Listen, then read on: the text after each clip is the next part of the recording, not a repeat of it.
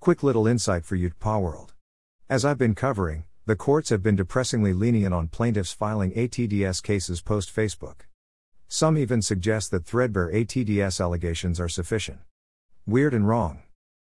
But the TPA world seems to be moving in the opposite direction on pre-recorded calls. For many years the courts allowed any old allegation of a pre-record voice call slip through past the pleading stage. The logic, I guess, was that alleging you heard a pre-recorded voice was factual enough, even though the allegations parroted the statute's elements. Well, courts are starting to push back, and that's a great sign given that the vast majority of current TCPA-regulated technology cases arise out of pre-recorded voice calls. For instance, in Smith v. American Amicable Life Inns.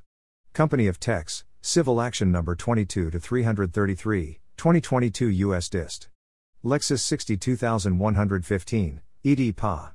April 4, 2022, the court found that allegations of pre-recorded calls and spoofing were just parroting the law. There were no facts alleged that actually made these claims plausible. Incidentally, the court also held that the failure to allege a number is a residential number is fatal to a DNC claim. Good stuff. Keep it in mind, PA World.